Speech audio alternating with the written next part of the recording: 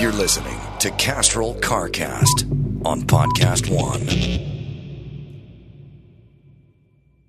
Hey guys, we got a fun episode of CarCast today. Our friend Alistair Weaver from Edmunds is in the studio. Before we get started, let me tell you a little bit about Dodge.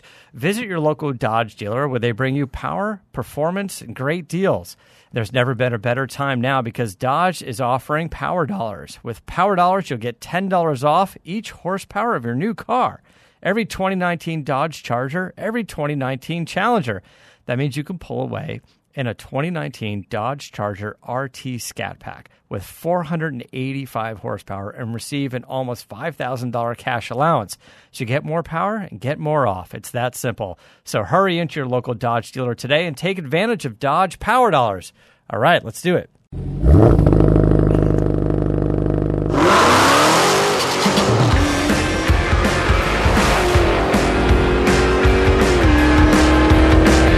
Hey, welcome to CarCast. I am Matt, the moderator, DeAndrea. Our buddy Bill Goldberg is on set filming NCIS Los Angeles today. However, we've got our BFF in the car world, Alistair Weaver from Edmunds.com here in the studio. How are you? Your BFF. I like that. I'm good, thanks. You're our car guy BFF. Alistair Weaver is the editor-in-chief of Edmunds.com. You've seen him in the videos. You've heard him on the show. You can follow him on Twitter. He's Alistair Weaver on Twitter, and he's Weavometer on Instagram. We'll hit that again later. Before we get started, let me tell you a little bit about Dodge with Dodge Power Dollars. For every horsepower of your new Dodge vehicle purchase, you'll get $10 off. So peeling out into Dodge in a 2019 Dodge Charger RT Scat Pack, you'll get $4,580 off. Big horsepower. Good to see you again. Happy New Year. Happy New Year. How are you?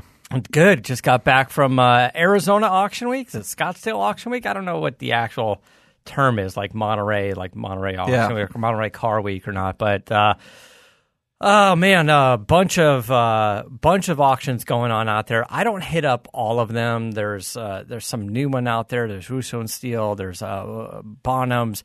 I usually hit up RM Sotheby's, Gooding and Company, and Barrett Jackson. It's great to see the cars, and it's also just a big social thing as well. So we'll touch a little bit on that. But one of the things I noticed while I was out there, you and I were just chatting a second ago, and probably a pretty good lead into some of the emails and news you're reading about in front of you as we speak, was a lot of the exotic cars, not a lot, some of the exotic cars, and a lot of the classic vintage cars that we talk about on this show all the time, especially the show with Adam Carolla, didn't do as well as they had done in the year. Now, Monterey this past year, the auctions took a hit, about a 30% hit. Yeah, it was a disaster, wasn't it? I was there, car market, yeah. And an example, a car that we both like, is the Porsche 911 Turbo, the air-cooled, the 993, the last of the 911. You mean the 993 that I own? Yeah, not the Turbo. Not the Turbo. But just before you bought yours, the Turbos were in the $180,000 to $200,000 range. And I saw a gorgeous black-on-black 911 Turbo, 993 Turbo, go at Gooding. I think it was a no reserve car, and don't quote me on it. I think the hammer price was somewhere around $136,000, so maybe it's $150,000 all in. Yeah, it's still a hell of a lot of money. I mean, I bought my original 993 in the UK probably about 10 years ago now. I paid 25 sterling, so what's that? Just over $30,000 at today's money. And that doubled in value, and eventually when I moved to the US, I sold it there and then bought the same car over here because I loved it. Still do, but I think it's a bit like when you buy property. You just imagine the market has been so strong for so long that you just imagine it keeps going up and up and up. But as somebody whose London house has gone down in value recently and everything else, you have to realize that that's not always going to be the case. Yeah. And maybe the market's having a correction, and there's lots of people suddenly getting their fingers burnt. Well, I don't mean to pick on your people, but British cars don't hold their value that well, and and there was but that's German. Yeah, well, I know it is, but some of the cars that I was surprised about were, for example, McLaren. Now, for a long time, the British cars, even the classic cars weren't really bringing up their value. You know, there's the E-Type and things like that. But it wasn't until like Jaguar started getting, you know, some of their really expensive Le Mans, you know, racing cars in, and then they started pulling $15 million. But for, you know, for the longest time, it's just like you're buying Rolls Royce, you're buying Bentleys, you're buying McLarens. You know, you're spending $300,000-$400,000 on a bespoke Rolls Royce, and then, you know, 18 months later you could buy it for, you know, $150. And the big surprise to me was, I get all of these car companies, they try to do special edition cars to make that car retain its value. It's probably a little bit more profitable for them, and it's a great PR thing, but really it has a lot to do with creating some value for that car. I mean, Ferrari has a few of theirs as well, and those always seem to do well. And Porsche, by God, I don't know how many. They really milk the 911 platform, right? Like they do, but I think they've done it. I mean, they have lots of various. They're not big on. I mean, they have the speedsters and stuff, but generally they have a pattern. And with Porsche, what you only see very rarely, like paint jobs and that sort of thing. I mean, there was the 911 T, and then there's 911 Turbo Exclusive, the gold where one. You keep going and going. Yeah. So there's a few of those. And by the way, I saw one of those sell at Gooding as well, and they were still getting pretty decent money for them, you know. But two McLaren Sennas came up, and I believe one of them was at Gooding, and it did have a reserve. It got a high bid of $1 million and didn't sell. People were buying them for $1 million when they were new. And not only that, they probably had to have a history with McLaren and had to be on a list or fill out an application or like go through that process, right? Another one, which is no reserve at Barrett-Jackson, it got to like 836 and it sold because it's no reserve. I know the guy who bought it, and he's just like, I had to get it. He's going to end up selling it. He owns a dealer. He's going to end up selling it, but he's just going to bring it home, put it in his showroom. If it sits there for 18 months, it's going to sit there for 18 months. And hope it goes back up. Yeah. It's an interesting. It's interesting because if you had said to me, you know, a couple of years back when they said, I mean, it's a McLaren with the Senna name, you know, tiny numbers, race car off the road. It was so much buzz around it. If you'd said, like, where's a solid place to put $1 million, you'd have said that was a pretty good bet. I'm telling you, like, the idea of waiting to be on that list, being selected a la Ferrari, right? If you look at LaFerrari, look at Enzo, if you were selected to buy one of those at essentially sticker price, because that's how Ferrari does it, sure, Ferrari sends you the letter and says, hey, congratulations, we're going to take $1.5 million of your money for LaFerrari. But the guy writing that check goes, sweet, free money, because he knows that's going to be a $2 million car as soon as his contract is up, and he's allowed to sell it if he chooses to sell it. Yeah, which was like the whole thing with the Ford GT as well. But actually, I was looking at that saying, well, you know, if you can find the money and you can get on the list, does this make sense? But yeah, sooner or later, people get their fingers burned. I think one of the interesting, McLaren has done a lot of these recently, and actually, as we're sitting on here next week, I'm off to the launch of the Elva here in LA. And I think as a brand, you've got to be careful. These things have got to be special. And Ferrari's falling into this trap as well. If you just do too many, then the special edition ceases to be special. Yeah. And we all remember kind of our generation, you know, growing up with 959s and F40s and things like that. But they were a once-a-decade car. And now in this world, everyone wants everything bespoke and what have you. These cars are tripping over every month, every you know, it feels. And Lamborghini does quite a few as well. Exactly. And so they just cease to be as special. And maybe also, you know, the world's changing a bit, and people are looking around saying, you know, it's all about perception as well, isn't it? I guess so. But listen, when you talk about Ford GT, this was a big moment in the car auction history in regards to the Ford GT owners. Because everybody that bought one, that filled out that application, we went through this whole John Cena debacle with him selling it. Buying the Ford GT, you had a 2-year contract. And the first allocation of cars from 2017, the contract is up, and now every auction out there had a Ford GT, right? I think Barrett-Jackson had 2 of them, Gooding, RM, everybody had a Ford GT. people were buying these cars for what, between 500,000 and 600,000, maybe in the 550 range with a few options, and the carbon packages 580, 590, somewhere in that range. The estimates for these cars were 750 to $1 million. That's what they thought they're going to be. Yeah. They were hammering for 1.1, 1.2, 1.3. They're almost doubling the estimates, all in with the fees. Anybody that was looking to sell their Ford GT made out good. It's funny, isn't it? American cars seem to be doing well, and Porsches will always be Porsche. But a lot of it, I think, is also to do with. I was talking to Audi many years ago, and they realized with the original Quattro, the early '80s car, which all the rally success and everything else, they never really supported that car. So Porsche's always been very good at continuing to manufacture parts and having the stock, and Audi just hasn't. And Lotus as well never really supported the old cars in the way that they might have done, and that's just hammering values. And yeah, it's an interesting world right now. Yeah. And there was a 91 Lotus Elan convertible at RM. Front-wheel drive one. Yeah, the front-wheel drive with the Isuzu engine. Yeah. Okay, this was blue. That was so cool back in the day. I had one. Did you? Yeah, so I had one, and it wasn't that good, but it was fun, and it was quick, and it handled great. But it was fidgety for sure, and it had, I don't know, just something about the interior. Like the interior would always fall apart, just wear through on the seats and things like that. It wasn't that great, but but it was a lot of fun to drive. That at the time was the front wheel drive. It was the front wheel drive alternative, and then of course the Elise came along not too a few years later. But RM had this blue one that was nice and very low miles, like 450 miles or something on it, and it was a great color combination on it. And the interior was perfect. The thing was perfect in every way, and it got, I don't know, $40,000, which is I still think kind of high, but I guess with those miles. And there's been quite a few of that at the auctions recently. The really low mile cars, the '93 Cobras that sold for 120 something, 143. The Cobra R's, but one had 330 miles, the other had like 30 something miles on it.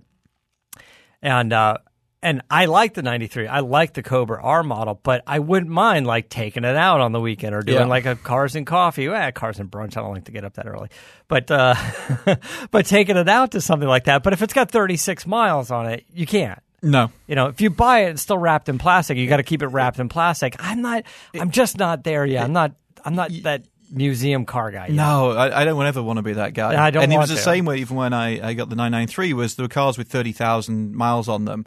And A, they were a lot more expensive and I didn't want to spend the money, but also I didn't have the money to spend. But actually, I just want to be able to go out and enjoy it and not think, if I take it to Monterey, that's just knocked $3,000 off the value. Yeah. It's funny, I was in a Mercedes dealer over the weekend, so I was fiddling with my phone, Matt, just because I want to bring up this picture.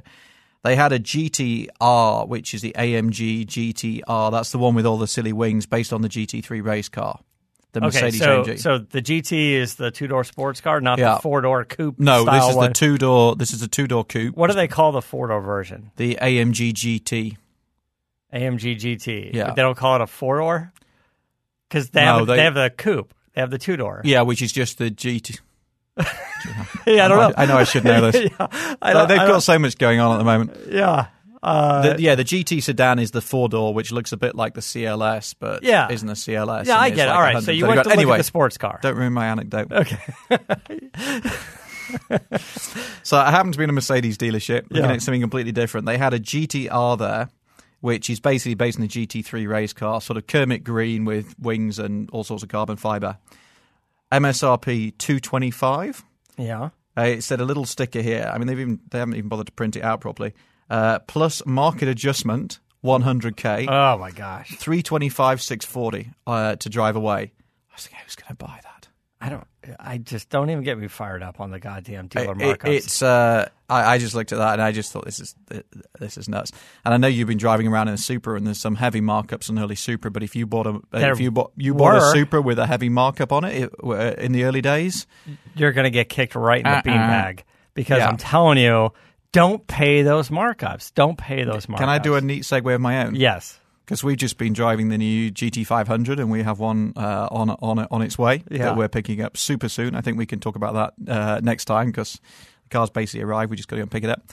But we've just done a drag race with the GT500, the ZL1 and the wide body Hellcat. And, GT500 another one, which will probably be a lot of it going over sticker. Yeah. So basically, we had every vehicle in the fastest spec as you can possibly get it. So a ZL1 1LE Camaro, a Dodge Challenger Hellcat Redeye wide body. Try putting that on Twitter. And then the GT500 with the carbon pack with everything on it. The car we're buying hasn't got the carbon pack on it. The ZL1 was the automatic? Yeah, they're all auto. They're all apart from the GT500 is that double clutch, right, sort of auto. But they're all essentially auto or have an auto mode. Yeah, and launch they're control. American, right? So. Yeah, and launch control. Yeah. So when we did we launched a drag race film, which I suspect many people listening have actually seen because we got 1.3 million views in 4 days, which is just crazy. I'm like 4 of those views. I am because I watched it several times, and I kept getting into it. Yeah, and we have on Thursday we were actually launching the triple test. So we did a huge thing with these. So we took them all down our test track. We ran all the figures on them. We then took them out to a proving ground in Mojave and then did a drag race, but have also done a thorough test. The film's about 30-odd minutes, so it's basically a TV show on YouTube. When you're comparing the 3 cars like that together, you've already tested a Redeye and a ZL1. When you take it out to your test track, do you do it again just to get them all in the same day, same temperature, or how much do you pull from the archives on previous testing versus getting all 3 cars out there again? We generally like to get them all together because also, there's also so many variants of these things. Is it a Hellcat, but is it a wide body? Is it a Redeye, etc.? So we try and get them all together. We can, with every testing that we do a correction for things like we can correct in the figures to make sure that everything is apples to apples, and we even do things like think about what time of day and manage for temperature, and so there's a lot of science goes into it, and we always make sure they're full tanks, etc., etc. So there's a lot go into it, and then so that when we have the figures and there's a lot of bravado in our industry about, we've got, to the road and track guys, we did it in 3.1 or we were 3.15. But actually what we're trying to say is, because we're trying to park the egos, is actually say this is apples for apples. So this is in, the same conditions with the same fuel loads and everything else. Right. You don't need to be the site or the book or whatever who goes fastest in a GT500. We know that. We don't need to. Gotcha. All right. I know in my heart that I'm talented. Yeah, he knows he's going to be the fastest. Just either way, I'm so fast I didn't even do it myself. Yeah, that's right. You got a team of people do it. So tell us a little bit about the different variations of the cars if you have it in front of you. Like what do the cars weigh? So this is actually the critical thing, because if you, without wishing to give the film away, the GT500 wins. Drag race video. We can get into the other video that you've been teasing. The full test video. But GT500 not only just wins, by the way, it demolishes. I wish Bill was on the phone because it just kills the wide body in a big way. And then the Chevy as well. His is 1,000 horsepower. So. Well, actually, I know he's not here, but we really want to get Bill to do it. We need like a round 2 with Bill's car. You really do. Then we got to get Leah Pritchett out there, Pruitt. I changed her name back to Pruitt. Get her out there to drive it for him. Yeah. Drag race it for him. That's a little bit of a ringer episode, but sure. I think that would be great. And one of the things that we did do is run launch control in all of them to basically level the playing fields and say, okay, this is fair, because they're so traction limited, these cars. I mean, they're traction limited in second and third gear. So, and we had to warm the tires up, and the Camaro was on super sticky tires, and so there's a lot of management of that. But if you just look at the mass, and this is, I think, everybody talks about muscle cars, but this is the thing you've really got to look at.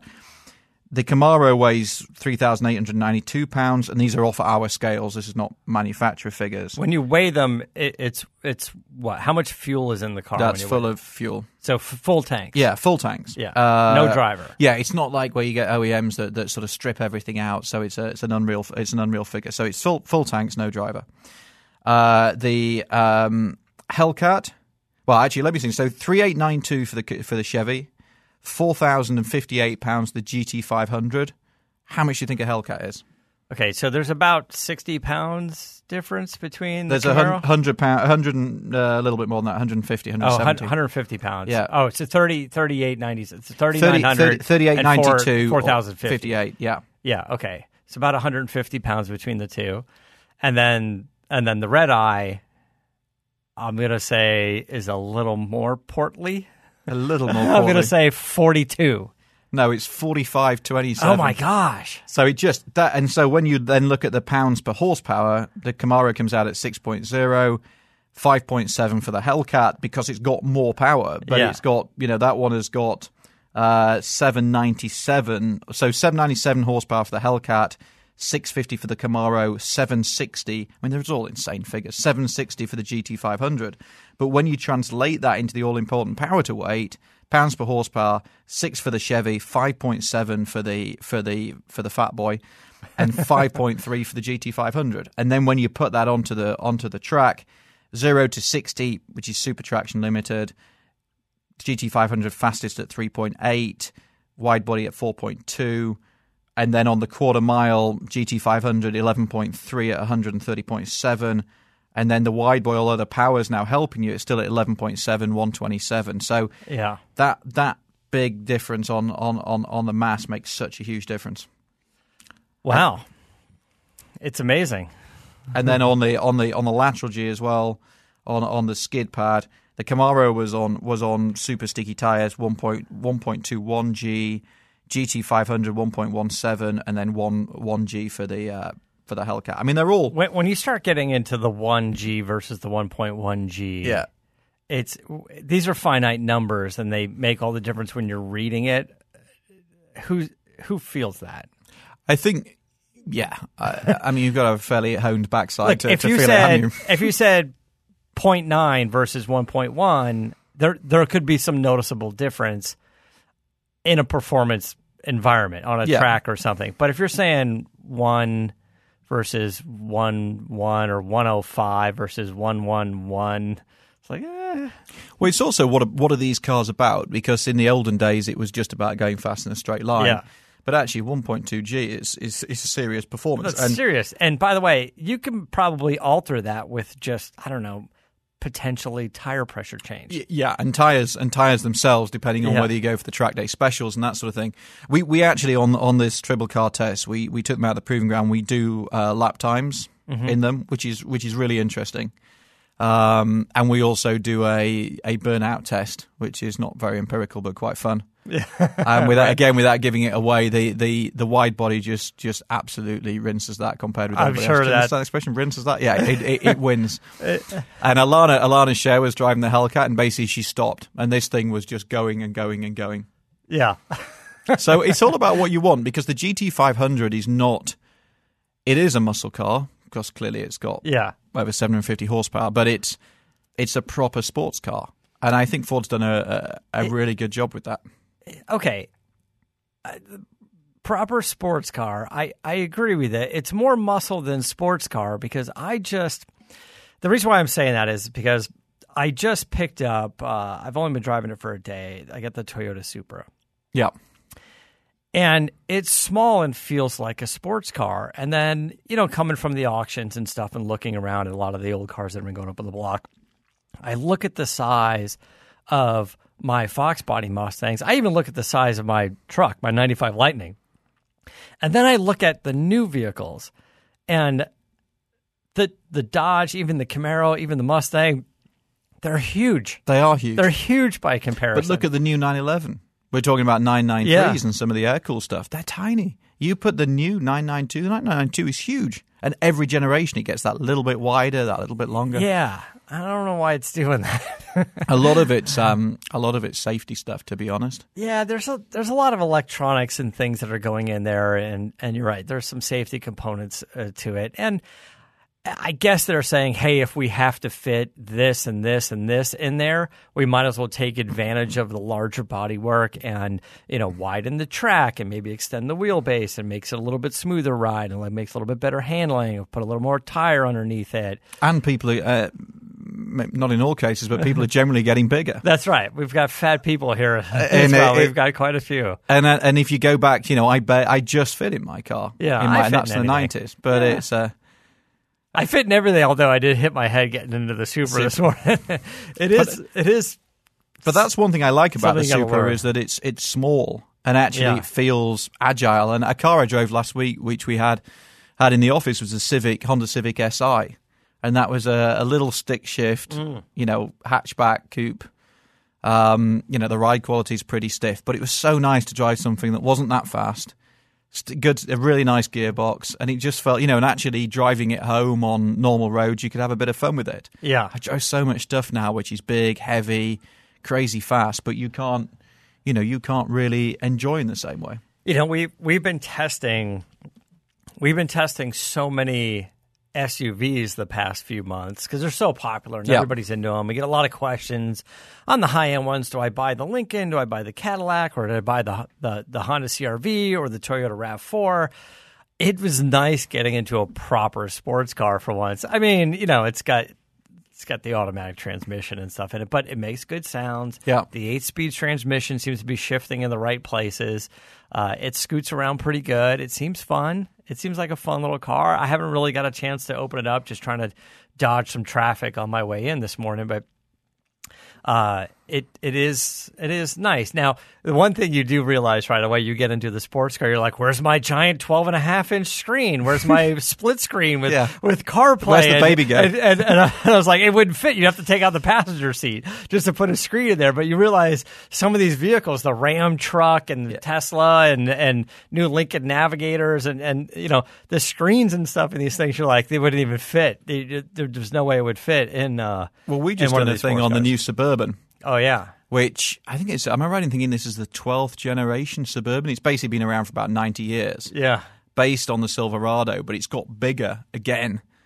It's bigger. And I think the interior volume, if you drop the seats, is getting like 200 cubic feet, 200 square feet or something. That's like...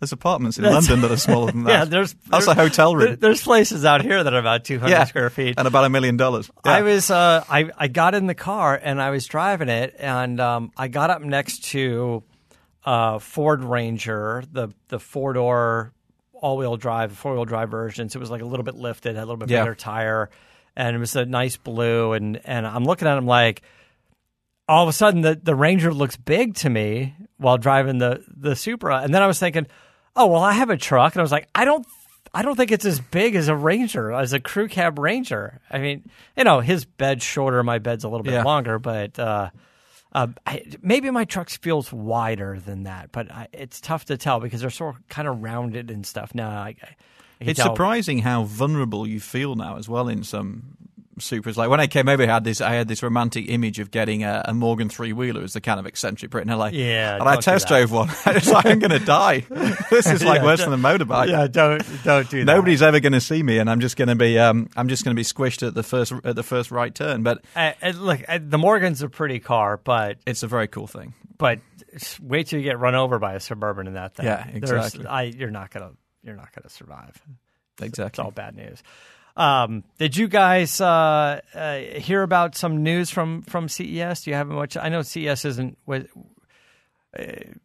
after the coming into the new year. CES is always kind of weird timing for me. I'm not able to always go, and as much as I love technology, I do see all the cool things. I'm like, oh, everything's a smart whatever now, and your refrigerator can talk to your TV, and it can talk to your toilet, and it can talk to your shower, and I was like. It's a lot of talking involved, but it's starting to turn into a little bit of the January car show, right? There's a lot of technology coming up, and I don't know how much you guys got involved with it, but the one thing you probably saw is Sony. That was Sony has a car. It was really interesting because that Sony looked absolute. I mean.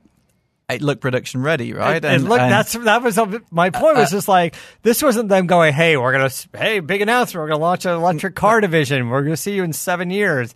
They're like, "No, it's done. It's here. It works." It was an interesting thing because it was designed to display the in-car technology and all the immersive sound and all that sort of thing. But yeah, you looked at that and you thought, well, kind of makes sense, Sony doing a car in a way, in that you think about all their mastery of electronics, and it's there's some really interesting stuff coming out of Volkswagen, and a lot of people are talking about Tesla's share price. And Tesla, I think this morning I was driving in and saw Tesla is now the second most valuable car company in the world. It passed the 100 billion or something.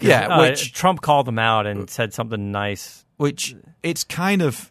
One of his compliments, he was like, they were like, what about Elon Musk? He's like, he's good at the rocket building. And then all of a sudden, Tesla stock jumps? I don't know. It's one of those things where I'm not an analyst, and you and I work in the car world. So at one level, it sounds nuts. And then I was reading some commentary from Volkswagen's CEO, Herbert Diess, a guy I've met a few times, and fascinating. And he was basically saying, look, the old world of the car manufacturer is kind of over, and now it's all about how you apply technology and how this car interfaces. This is basically a cell phone on the move. And there was a lot of comparisons with Nokia when the iPhone came out. Yeah. The iPhone comes out, and Nokia had like 30 different phones for 30 different, for all these different user groups. Mm-hmm. And Apple just came out and said, this is what you need. Yeah. And there's and suddenly within 5 years, Nokia was pretty much dead. Yeah. I think Microsoft bought them and then gone. Yeah, that probably wasn't the best acquisition. I don't know. Maybe it's one of these where in the background all the patents are actually really making billions. But it's a really interesting world. And I actually, at the weekend, I was out shopping for a new car for my wife. Mm-hmm. And our BMW i3's come back. She commutes in Southern California, wants carpool lane access. That means a plug-in hybrid or electric. Can we still get that? Can we still get that pass? The carpool, yeah. Yeah. Like for the electric car, can you get it? You need an EV or a plug-in hybrid. But not like a Prius, like a new Prius. No, if it's a plug-in, it's okay. If it's not, okay. I know for people listening, this is very local news, but but it was just interesting looking at the market, because BMW's coming in with a plug-in, Audi's Q5 plug-ins just arrived, but these things are doing like 20 miles on electricity. So really, you look at the market, and for a reasonable price, still pretty expensive, but for like a $40,000 or $400 on a lease, the Tesla's kind of the only choice around that market. Yes, you've got the Kias, but and the Hyundais, but they're smaller. You understand why they're doing so well in the market. And I might end up leasing a Tesla. Okay, all right. But my other half is yet to be fully convinced. But I'm there. I'm nearly there. I've got more carpool questions. Okay. As far as you know, it has to be a plug-in hybrid or full electric, not a regular hybrid. Correct. It can't be a used car, because if the person who previously owned it had carpool stickers, you can't get carpool stickers again. Because my thought was I got a used car. And it's not transferable? It's not transferable. Okay. It goes with the person, not the car. Is there a minimum range on that car? Because we've talked about a lot of these plug-in hybrids, and I'm trying to find out the strategy behind it. What if I get a Range Rover plug-in hybrid, that's okay, or Aviator, or that's Volvo? That's where it's a nonsense. So yes, all those cars, there's a list online, and all those cars qualify. Okay, because I was trying to figure out the point of the plug-in hybrid SUV that gets the Range Rover that gets 13 miles on a charge, and you're lugging around the extra motor, the extra battery. So you're lugging around it. We've just been talking about, and the whole point of that is basically just to get in the carpool lane by yourself. Yes. In your massive $100,000 Range Rover. Yes, and you would never plug it in and nobody would care. No, and you would just haul batteries around, and in exchange for that, you get to get in the carpool lane by yourself. And feel really smug and self-righteous. in the Netherlands, in Europe, they massively incentivize this stuff. And then there was some great statistic came up about how many people actually plugged them in. Yeah, zero. Yeah. Zero. Is it close to zero? Pretty much. It's basically zero, right? Okay. You guys at Edmunds took your Model 3, you traded it, and got a Model 3. Yeah, this is a story that we've got coming out. What can you tell us about it? I think we actually said we weren't going to talk about it till the next year, but we'll get into it now. Then. No, just tease it a little bit so we can find out so we can go to it's edmunds.com/roadnoise, by the way. It's a great place to get sort of the up-to-date news on all of this stuff. It is. Yeah, we had this idea. We had a Tesla from early 2017 that we bought new. And the residuals on things, partly because you trade them back to, most of the time you're trading them back to Tesla. The residuals on these are still strong. And we've been talking a lot about this mythical $35,000. You okay there? Yeah. Dying. I'm drinking water and it's going down the wrong tubes. We were talking about this everybody's talking about this mythical $35,000 Tesla. So we were like, right, can we actually get one? And if we can, why don't we trade our 2017 car against it? Well, how much was the 2017 car? So 2017 car started out being worth $38,000 because it was I forget exactly what we paid for, but today with 20-something thousand miles on the clock, still worth $38,000. So we then started to look at this 35, and you can basically, it's like In-N-Out Burger. So you can ring up Tesla and say, I want this $35,000. And they go, sir.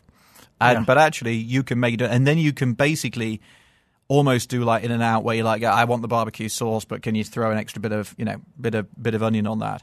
So we ended up with an absolutely base car, which is white, doesn't have autopilot. But good. But beyond it's the that, safest thing you've done. But beyond that, is pretty much a Tesla. Yeah. Well, it is a Tesla. The range comes down a little bit from 250, I think, to 210. But basically, it's there. And I think by the time you put all the destination, everything else, it works out around 40. But we've paid, we lost at the end of last year, there was a change in the federal tax, which cost a bit more. But essentially, we paid about $4,000, and we now have a brand new Model 3. And what we wanted to do was to understand how they've progressed in the production and everything else. And we wanted to tell the story of, can you actually buy the $35,000 Tesla, and what does that look like? Because you can't find it on the website. You have to go and speak to them. Right, you have to call them and we say, documented the whole thing. It's like, can you actually get this? Yeah. And the reality is, to be fair to them, yes, you can. I'm sure they don't want to sell it, and it was delayed, and we missed at Christmas. As Christmas passed and 1st of January passed, we missed this like tax credit, so that added an extra $1,800, and they refused to discount that. So it's not been a perfect process. Yeah. But we have ended up with a new car. Originally, it was supposed to be black, like the old Henry Ford thing. Then it turned out to be white because presumably... Because black costs extra? Maybe white is cheaper paint, or maybe they just had more white sitting around in Palo Alto. But anyway, the upshot is we have a new Tesla. And we're going to produce a film about the whole process and how it came about. But it's a good story. It's a great story. Okay, well, I like it. But did you guys order yourself the Ford Mach-E as well? The Mach-E is... I went, as you know, and had a look at that in Detroit, and that's actually been selling pretty well. We would like, well, they said that first allocation of like reserves is sold out. Yeah, now there wasn't GTs on there. They're not actually making that many. I think they've got certain supply issues with around the batteries and that kind of thing. So that's why you can't lease one, for example. They're just basically saying, well, if we're not going to build many and we're going to sell them all, we might as well make some money. So yeah, that of all the cars that I'm excited about this year, that's totally on the list. Yeah. I liked it. I thought it would look kind of cool. I mean, I don't care if it's called a Mustang or not. I'm just looking at it for what it is, and as an electric car from Ford. And honestly, a good garage would be a GT500 and a Mustang EV. And you know, a little bit people probably writing in and saying, "Oh, well, you know, it's not a Mustang." Blah, blah, blah. Yeah, that's just a nice garage to have. Yeah, that is a nice garage to have. Let me tell you guys about Geico. Let me ask you this: Do you own a home? Do you rent a home? I both. Yeah. I own a home in London, which I rent out, and I have to rent here. Well, I bet it's a lot of work. It is. It's falling down in London, but that's a whole different story. All right, well, you know what's easy? It's bundling policies with Geico. You should get some insurance. Do they do makes UK? it. Yeah, I don't know. We'll find out. Geico makes it easy to bundle your homeowners or renters insurance along with your auto policy, and that's a good thing because we already have a lot to do around the home already, and now you're shuffling a baby around, so you don't want to worry about your home. You're going to worry about your baby instead. So go to geico.com, get a quote, and see how much you could save. It's Geico easy. Visit geico.com today. That's geico.com. Is that the one with a little, is it a frog or a little? The lizard. Lizard, sorry. Yeah. Not a frog. It's a gecko. It's a It's a gecko. Gecko. Yeah. It's like Geico Gecko. Like Gordon Gecko. Yeah. There you go, Gordon Gecko. It's like Gordon Gecko. Gordon Gecko, the Geico investor. All right, what else is new at Edmunds? So you guys kicking off for this year? You must have a lot on the menu for 2020. We have. I mean, we're just looking forward now. I mean, we sort of go into show season. Geneva's coming up. Then when is that? We're going to New York. Geneva's beginning of March. Then we go into New York. I mean, there's a ton of stuff happening, and we're just sort of ramping up. I mean, if you think about the next week, we've got a GLB test with little Mercedes SUV, which you're a big fan of, coming out. We're doing we've got a new Telluride on the fleet, Kia Telluride, which we're big fans of. Corvette arrives before too long. So there's a lot there's a lot going on. Telluride. We're driving the new Boxster with the six cylinder. Yeah, I was going to ask about that. The Telluride is the Kia SUV that you guys like, but now there's an upscale Genesis version coming out. The GV80. Yeah. What are you expecting for that? Are you expecting it's going to be too much, or are you expecting a nicer sort of, Explorer versus Lincoln Navigator, Aviator comparison? Yeah, I mean, generally Genesis, and they have the guy behind the styling is a guy called Luke Donkervolker, who did the Lamborghinis and his ex-Volkswagen Group, which is also a fantastic name. And Genesis generally, I think, is starting to do a good job. Their interiors are great, their quality is good. They desperately needed an SUV, but of all the luxury brands that are kind of in that sort of world where they're not, established European brand, or they're not a Cadillac, but they're trying to make their way through, like Infiniti, that they seem to be the guys on the roll at the moment. They desperately needed an SUV, but this could be an interesting thing. We might be having a look at it next week in Miami, and then obviously driving it before too long. Another SUV that I'm super excited about. I'm off to. It's a bit look at me this, so forgive me, but I'm off to Namibia in about 3 weeks' time to go and drive the Land Rover Defender. Oh, nice. So that will be super exciting. Your gig isn't so bad. No, it's not. I'm flying Air Namibia as well into Frankfurt, which looked quite entertaining when I looked at the website. But yeah, so you're gonna leave the wife home with the baby? Her mum's coming out. Okay, yeah. So that was the deal. Yeah. Can my mum come out? Yeah. Okay, and then no, I mean that will be a hugely interesting car. How do you make that call, by the way? Hey, Mom, you want to come out to visit? Yeah, I'd love to. Come see the baby. It'll be fun. Yeah. Also, I'm not going to be there, so enjoy. Yeah, those conversations go either way, can't they? Enjoy that. It's nice. A bit of mother-daughter, granddaughter time. Yeah. It's good. Right. Before we wrap it up, tell us about what's going on with Porsche and the Boxster and the Cayman. They don't really call it Boxster and Cayman anymore, do they? Well, they do. 718, Boxster 718. I think everybody ignores the 718 bit. We had Turbo 4s in those for the longest time, except for the GT4, the Cayman GT4, which I liked. I think it maybe rode a little rough, but a great performer, and it looked kind of badass. And in my book, a great $100,000 sports car if you could have bought it for a sticker. Yeah, I love those things. They're very much, and the Boxster Spider as well, which is basically the same car without a roof, or similar car. Yeah, so there's been all this controversy around Porsche, and I did the original 718 Boxster launch in Europe before I moved to the US, and the problem with those cars, they're all about that kind of visceral experience, and that four-cylinder turbo engine. They had all sorts of plumbing issues as well, so they were struggling. The 911 with the turbos, they go to a great lengths to make sure it sounds good. Yeah. One of the challenges with the Boxster is they just didn't have the physical space to do some of the tricks. So that was an issue, and it just really compromised that car to the point where I just said, well, I'll just buy the previous generation one and get a used one. I wouldn't actually want this car. And unfortunately for them, I think that's been the general consensus of opinion. And when you look at Porsche's sales figures, Porsche now sells more, it is a Cayenne and a Macan brand, and actually the 911 is almost like the halo car, the image leader. And then, Caymans and Boxsters are fairly small numbers. But Porsche has listened, and people have come out there and just said, we want the old six-cylinder back. But what they've done is reintroduce it in the GTS. And the problem is it's $90,000. Yeah. I mean, that's nearly as much as a base model Carrera. And, you think of a Boxster as being reasonably accessible. For me, $90,000 is not accessible. I'm sure it's going to be great, and we're driving it in Europe in about 3 weeks' time, I think, alongside the new Macan GTS, which I'm also sure will be a cool thing. But it's such a lot of money. Yeah.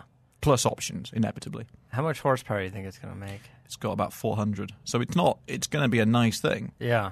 And actually, if you wait 3 or 4 years, it's probably going to be an amazing second-hand buy. Yeah, I'm sure it will be. All right, we're going to wrap things up, but I'm curious why the move in just the GTS. Is it because they have so much invested in the four-cylinder and the current platform, or they don't want to sort of dilute the value of that platform by doing it across the board? Instead, they make sort of a limited version or special edition? Well, they had a GTS, the four-cylinder, which I believe they're not continuing with. So if you bought one of those, you're going to be super upset. Yeah. I don't know. A lot of those guys are going to trade it in and get the new one anyway. Maybe, but Yeah, but the Boxster and Cayman customer is not necessarily, there's a lot of people stretching to buy those cars. The 911 customer is quite different. I think you're probably right. I think it's a cost issue. It'll be an emissions issue as well. That's particularly important in Europe. Oh, yeah. And that was what was driving it in the first place. It was emissions and fuel economy and everything else that goes with it. So this is the problem for the industry right now. We're talking about cars getting bigger and faster and heavier. Everybody wants that. But at the same time, all the rules and regulations are saying, guys, you've got to... particularly in Europe, Trump's a bit of a different story over here, but everybody's saying you've got to have plug-in hybrids, you've got to get lighter, smaller, more efficient. So Porsche puts a 4-cylinder turbo into it, which has the same performance, but has more fuel economy and lower emissions, and everybody goes, Yeah. Yeah, that's what I do. Yeah. All right, well, thanks, man. I appreciate you coming in. He's Alistair Weaver from Edmunds.com. Go to Edmunds.com/roadnoise. And check out the three-way muscle car drag race, and there's going to be the more extended video and the articles and on stuff Thursday. So I think actually, as this show goes live, that video will be live. So, all right. So as you're listening to this, that'll probably be up there. You guys can check that out. So this is a 40 minutes. That's the half-hour epic. All right. So sit down in front of TV, beer, wine. There you go. Yeah, on your phone while Whiskey. you're sitting in traffic. Check us out at carcastshow.com. Of course, tell a friend. We love a little shout-out on social media. Tell them you listen to the show. You like the episodes with Alistair Weaver. That's what you tell them. Tell everyone. And you can follow us on social media. I'm at Moderator on pretty much everything. And our buddy Goldberg will be back, and I'm sure he'll be curious to find out about the testing you've been doing on his beloved Redeye versus the GT500 and the Camaro. I sent him a tweet about it, and he gave me a little thumbs up, but that was about it. Yeah, It wasn't really biting. Yeah, that's about it. He's Goldberg95 and Goldberg's Garage on Instagram. You can follow Alistair Weaver on Twitter, and you can find Weavometer on Instagram. Follow him. He needs a few more. Go follow him on Instagram. You need a few more. I need some friends. You need some Insta friends. I need some real IG friends. You need to get up there and not just baby pics and stuff that's probably all over your Facebook page now and hitting up from family and everything going, oh, show me pictures of the baby, Yeah. Some car guys. Get some car guys and girls up over at Weavometer. The Instagram is basically car stuff.